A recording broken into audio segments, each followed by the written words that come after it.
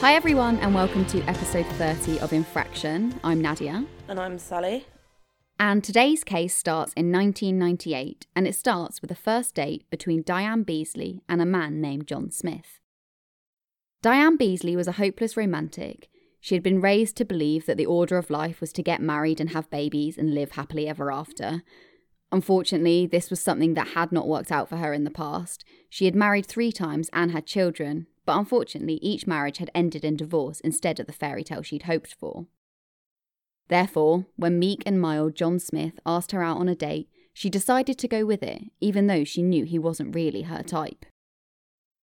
She went to dinner with him and their conversation flowed. She started to relax a bit and realised that maybe looks weren't everything.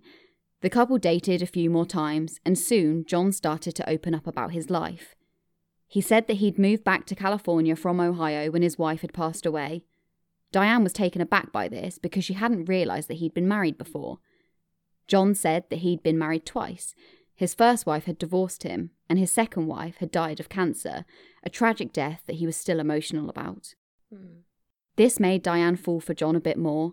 Here was someone like her, someone who had also been unlucky in love. His compassion when he spoke about his second wife, her name had been Fran, touched Diane and she began to open up to John even more. Diane's friends also commented that, whilst John was certainly not Diane's usual type, he seemed nice and kind. They told Diane that they thought he seemed quite lonely, and Diane agreed, feeling sorry for him. She really felt that he was just a bit lost. After their initial few dates, things started to move quickly, and to Diane's shock, just 6 weeks into dating, John proposed to her. Diane didn't know what to say. On the surface, she didn't really know this man, and she even admitted to friends that she wasn't even that attracted to him, but something about him made her want to say yes. She felt that maybe he would be good for her. He was sweet and charming, and she felt like maybe he could be the stability in her life that she needed. Therefore, she said yes. If this wasn't the start of a true crime podcast episode, it would be quite a touching story. Yeah, that is so true. Real fairy tale up until this point. So on September the 8th, 1998, the couple married in a small ceremony in front of friends. After the wedding, they moved in with each other and she moved into his home. She was shocked to see that he had a large picture on the wall of his second wife, Fran.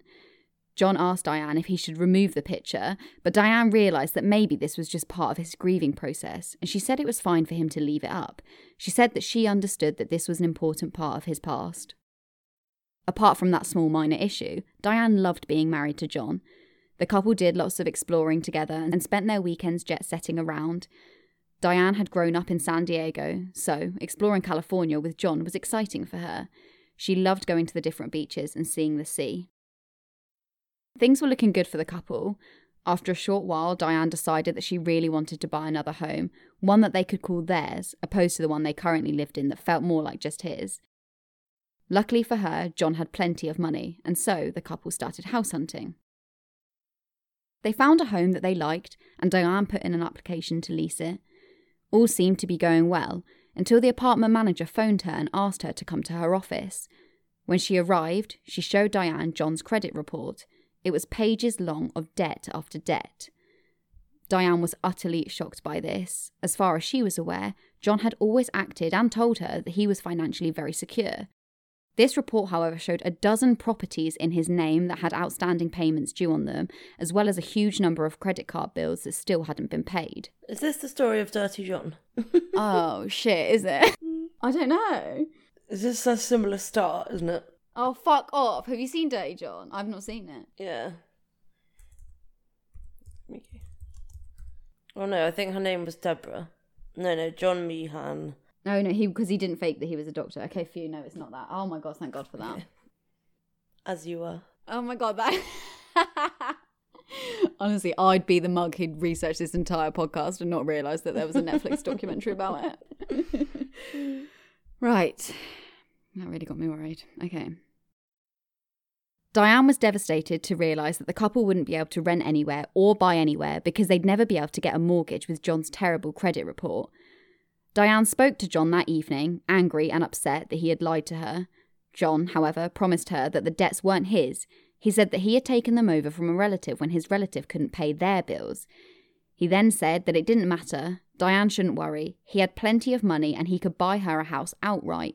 He said it would just take a bit more time for him to save up and get his things in order, but then he'd buy her a new home. Diane accepted this and tried to focus on their marriage and being the best wife she could be.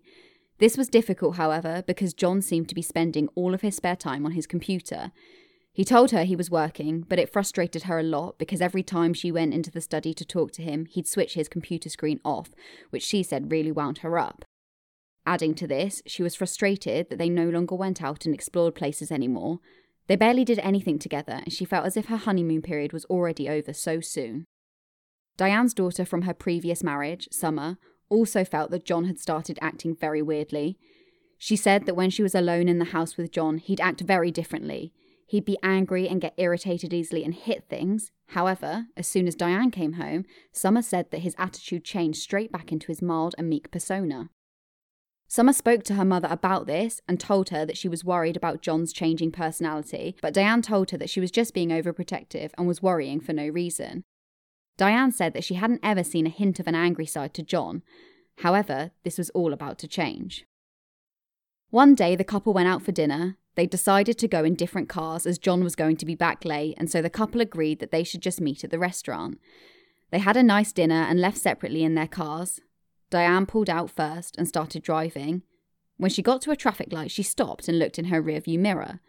The man in the car behind her was hitting his steering wheel and thrashing around and shouting his head off. Diane was absolutely shocked to realise that this man having this raging fit was in fact John. She sat there completely confused. She'd never seen him this angry before and couldn't imagine what had caused him to erupt like that. Her daughter's words about his strange personality and behaviour started to sneak into her head. When they got home, she asked him about it, but John denied all of it and said that she was mistaken and that it hadn't been him. By May 1999, things started to get even worse. Diane was working as a secretary in a company when two men in suits came in and asked to speak to her.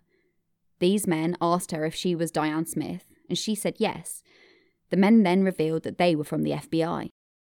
They asked Diane what she knew about Betty Fran Gladden Smith, John's second wife. Diane said that John had told her that his second wife had gone by her middle name Fran, and that she died of cancer, and that John was still really sad about it. The two men looked at each other, and then turned to Diane. They told her that Fran had never had cancer. They said that the FBI were investigating the suspicious disappearance of not only Fran Gladden Smith, but also Janice Hartman, John's first wife. They revealed that John's first wife Janice had been missing since 1974, just a few days after she'd filed for divorce from him, and that his second wife Fran had disappeared in New Jersey in 1991.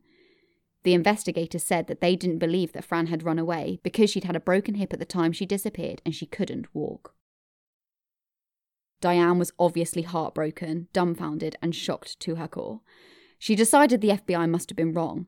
John wasn't angry, he wasn't mad, and he wasn't a murderer. He was kind and he was sweet. She phoned John and asked for an explanation, and he talked her around. He told her that he had also been spoken to by the FBI, but that they'd let him go years ago as they had no evidence.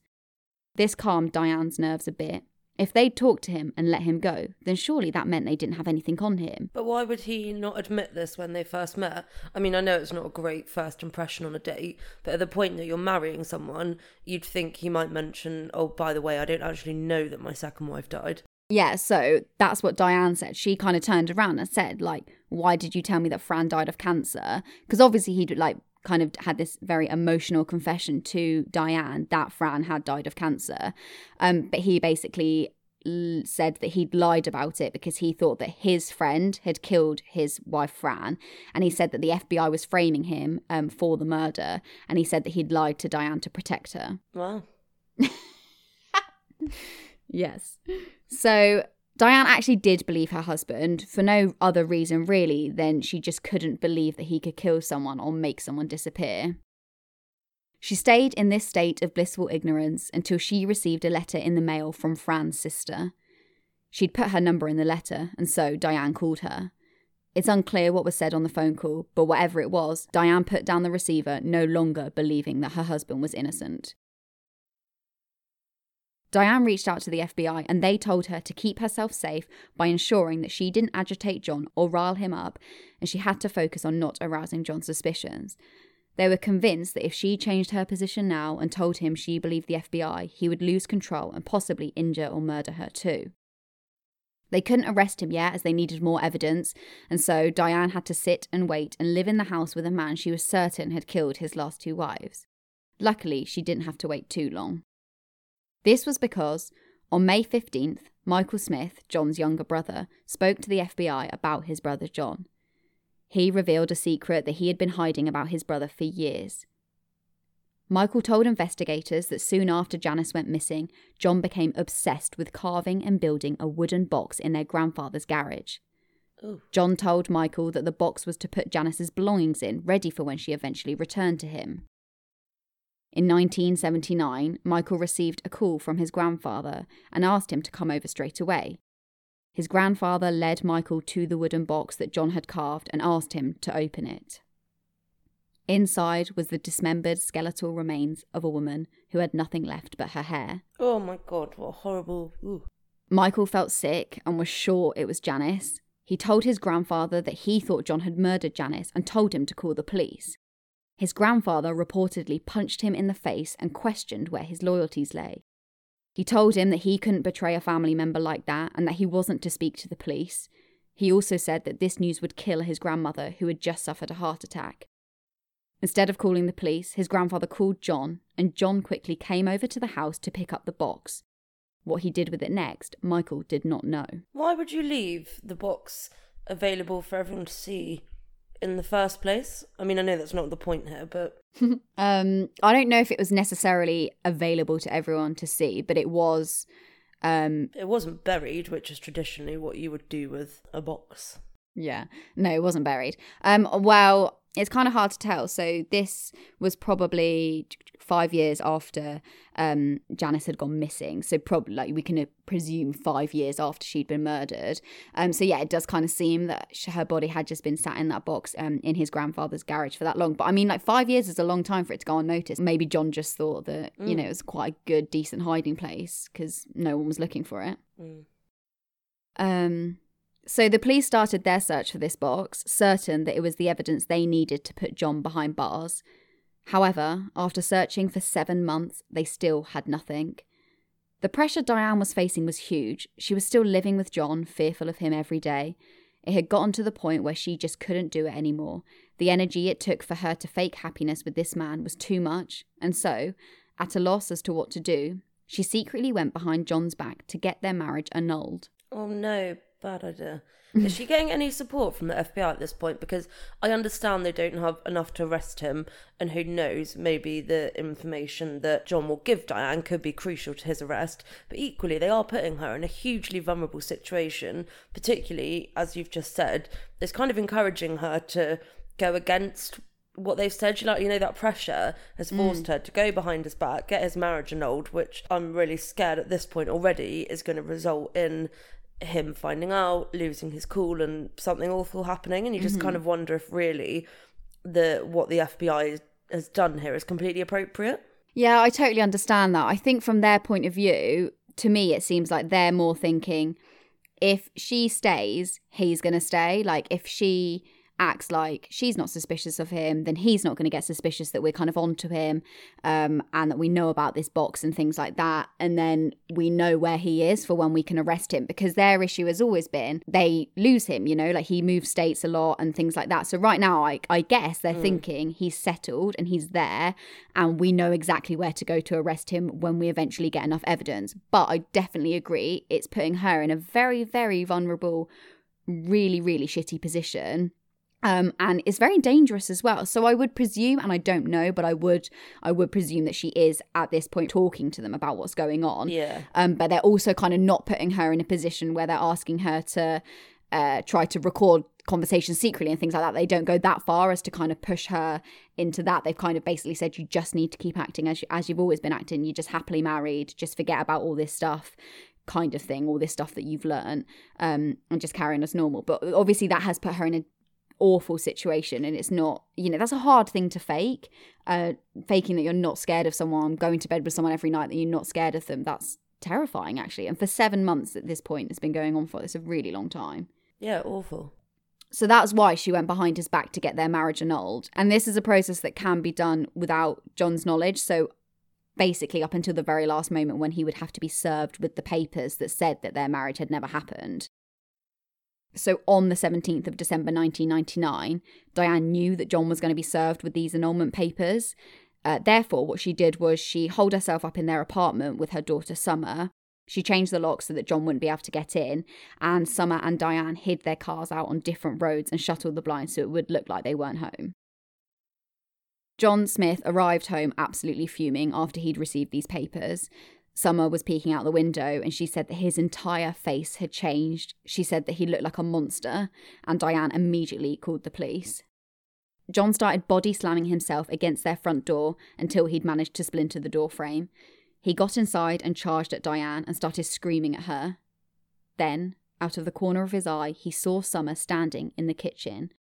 John's demeanour completely changed. He abruptly stopped still and calmly said to Diane, "Baby, you don't need to do this. I can explain. I don't want to get divorced." His face became calm and his body relaxed. Diane knew at that moment that if her daughter hadn't been there, she would have been dead. She said in one interview, the face of that monster, John Smith, was the same monstrous face those other two women saw right before they died. Diane told him to leave, and much to her surprise, he did. The police arrived at the scene and she explained what had happened. They told her that she'd done the right thing and that they'd help look after her. She was crying and upset and wanted to know why, after 7 months since Michael's confession, they still hadn't got any evidence on John. The police essentially had hit a wall with their investigation. There was no sign of the box. The police had searched everywhere around the home of John and Michael's late grandfather.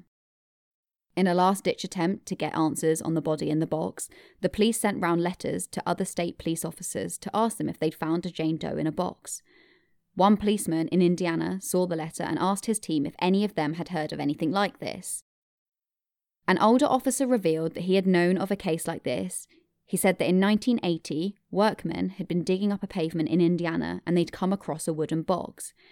He said inside the box had been a skeleton and the poor woman's body had never been claimed.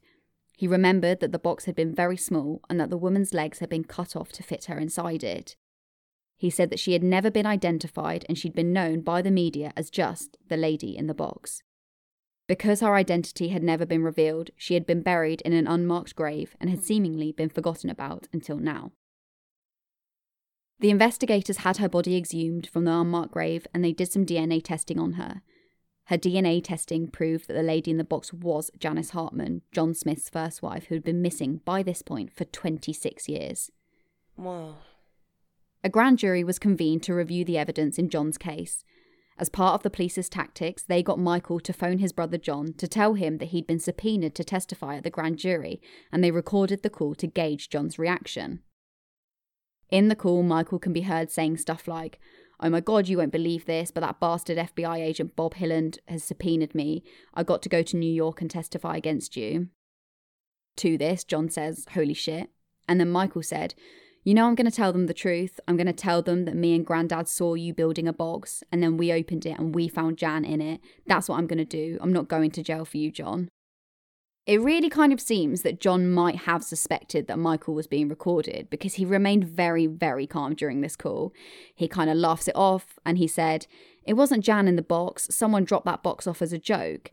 And Michael's kind of like, no, we opened the box. It was Jan in there. Her fucking legs were cut off. And then he goes, "Do you want me to continue?" To which John calmly responded with no. However, John wasn't quite as smart as he thought, because all the police needed was John's acknowledgement that the box existed, and that's what he'd given them. Oh, really? Mm-hmm.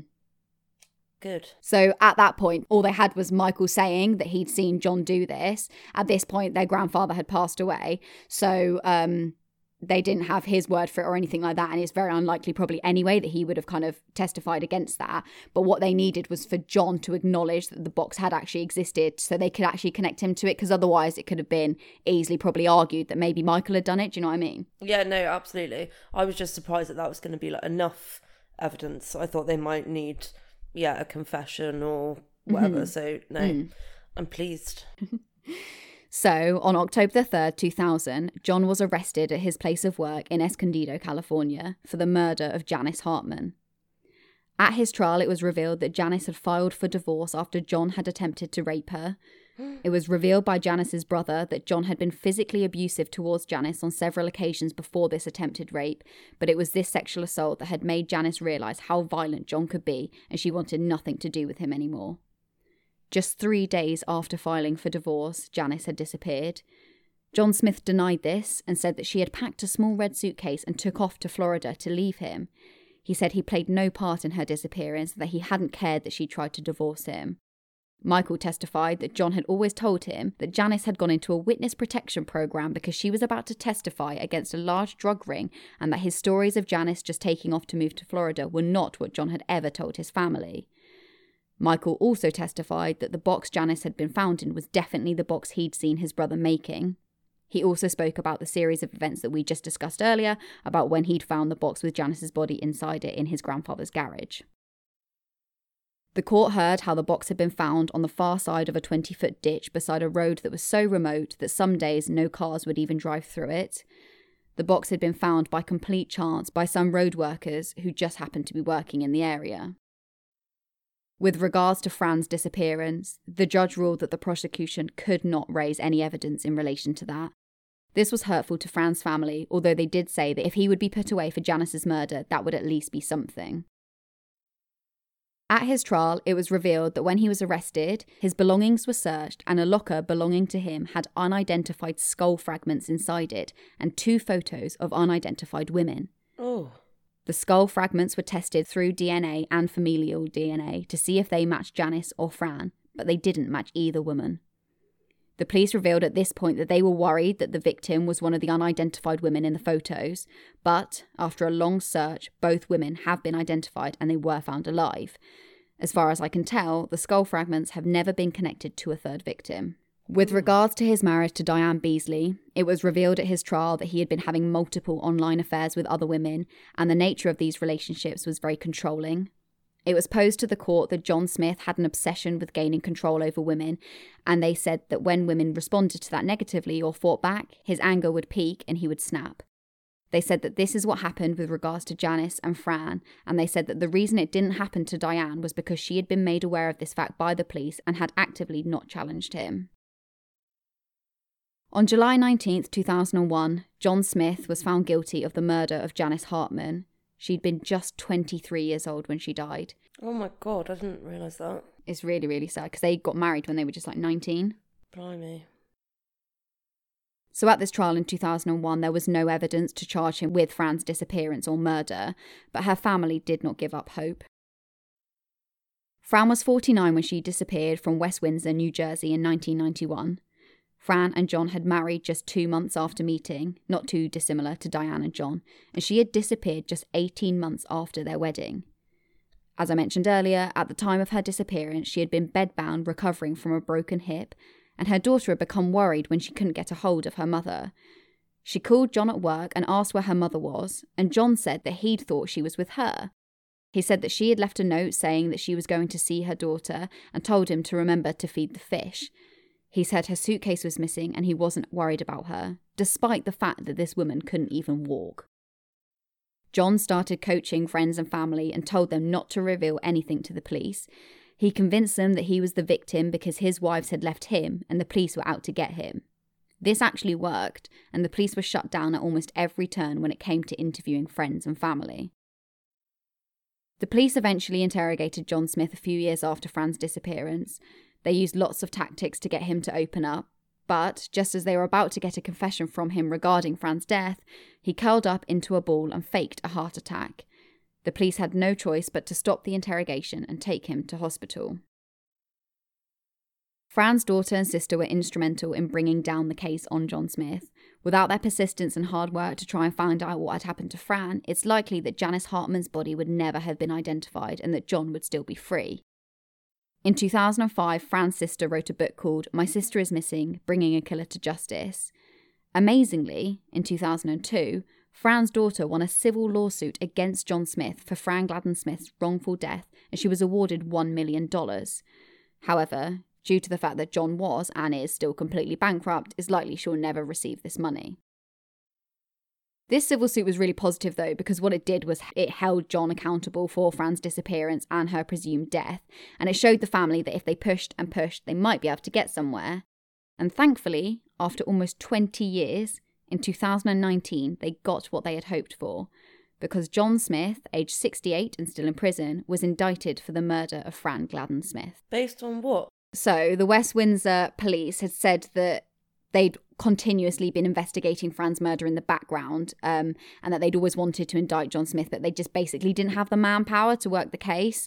But that changed in, I think it was about 2017, when that police team met with the FBI, and the FBI worked with the West Windsor police to kind of put together a case that could be successfully presented to a grand jury, because obviously a nobody murder case is incredibly hard to prosecute. Yeah, absolutely. That's why I was so surprised. I was thinking that you were going to end there saying that they'd got the civil suit, but that was all they'd managed. No, so they have indicted him. So the grand jury found basically that there was enough evidence against John Smith to indict him. I can't find anywhere what evidence they've used, and I think that's because the FBI and probably the police are keeping it under wraps until the trial goes ahead.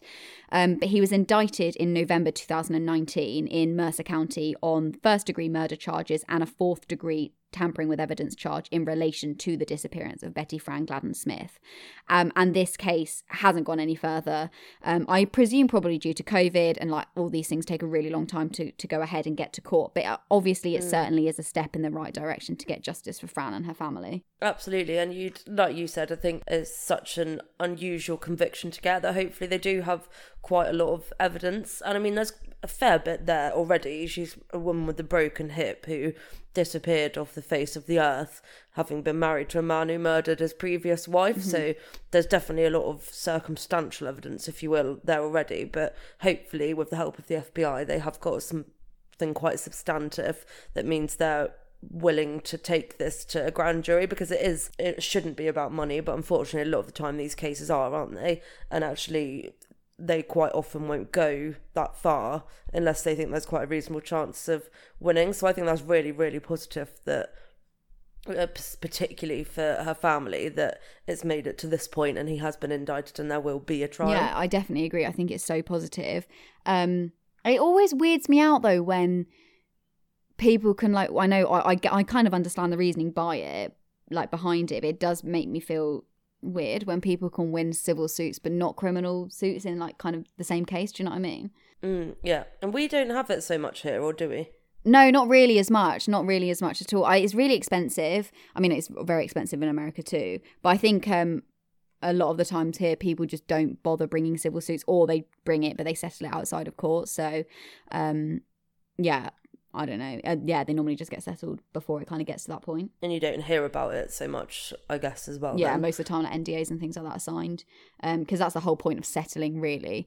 Or also because, you know, it's the idea that when you get to trial, if you were to lose, then you might have to pay out a substantially higher sum.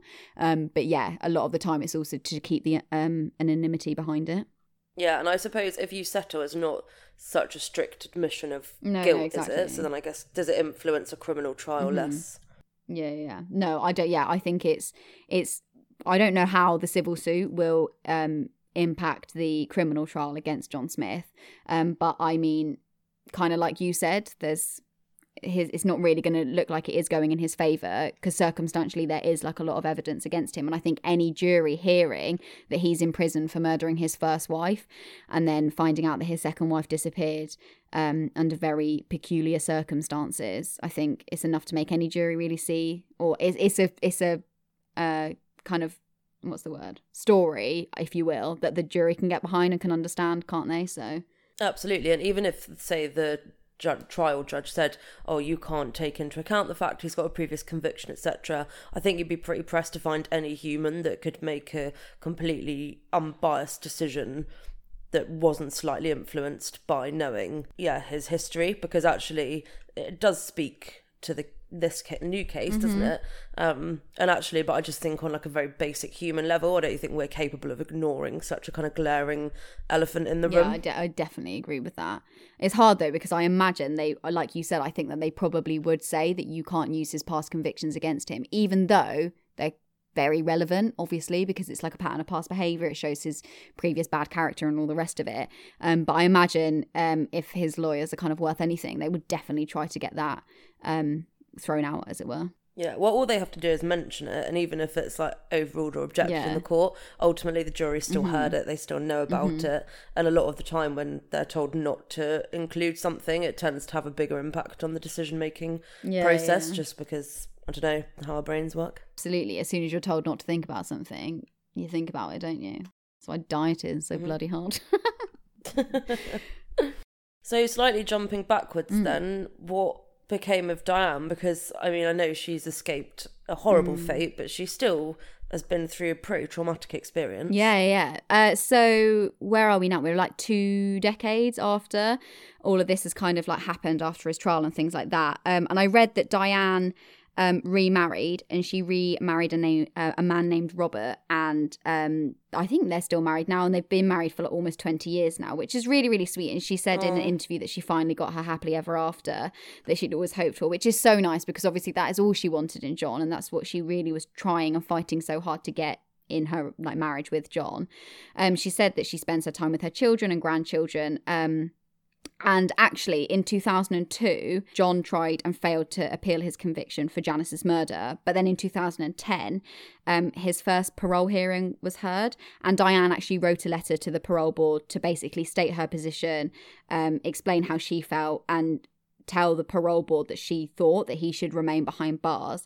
And a large part of it was down to her letter, but his parole was denied, although he is actually once again due for parole in just a few months' time. Although I don't know what bearing it has on the fact that he's now got this he's now been indicted on this other murder charge. I don't know if that is allowed to sway the parole board and things like that. I'm not really sure how it works, actually, thinking about it now. No, and whether if he wasn't already in prison, would he be being held somewhere based on the indictment, etc. They've got to be a bit inextricably linked, you'd think.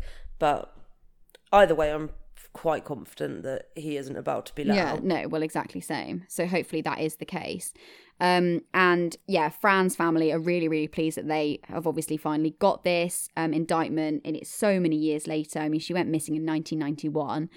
So I think we can all kind of assume that she was unfortunately murdered in 1991. So it's been such a long time for her family. And like I said earlier, like they're fighting to get justice for Fran. So it was Fran's daughter from a previous marriage and Fran's sister. But they're fighting to get justice for her. Really did kind of bring down the case on John for Janice's murder. And as far as I can tell, Janice didn't really have a lot of family who were out there fighting for what had happened to her. So I just think it's so lovely that after 26 years, her body was identified and she did kind of get, you know, the funeral and like the justice that she deserved, rather than just being like a person buried in an unmarked grave, with everyone kind of seemingly having forgot about her. So I think, yeah, in a way, this is all kind of like come round to a very nice ending, I think. Yeah, I completely agree. Right, I think it's quite clear that I can't speak anymore, so should we wrap this up? Yeah. Okay, so that is it. That's episode 30. Thank you so much, guys, for listening. And in a shocking announcement, we will be taking a week off next week because I am finally, after many years, moving house. So bear with me for 1 week where I get my life back into some form of order. So not in a lot to start with, so it shouldn't take me too long.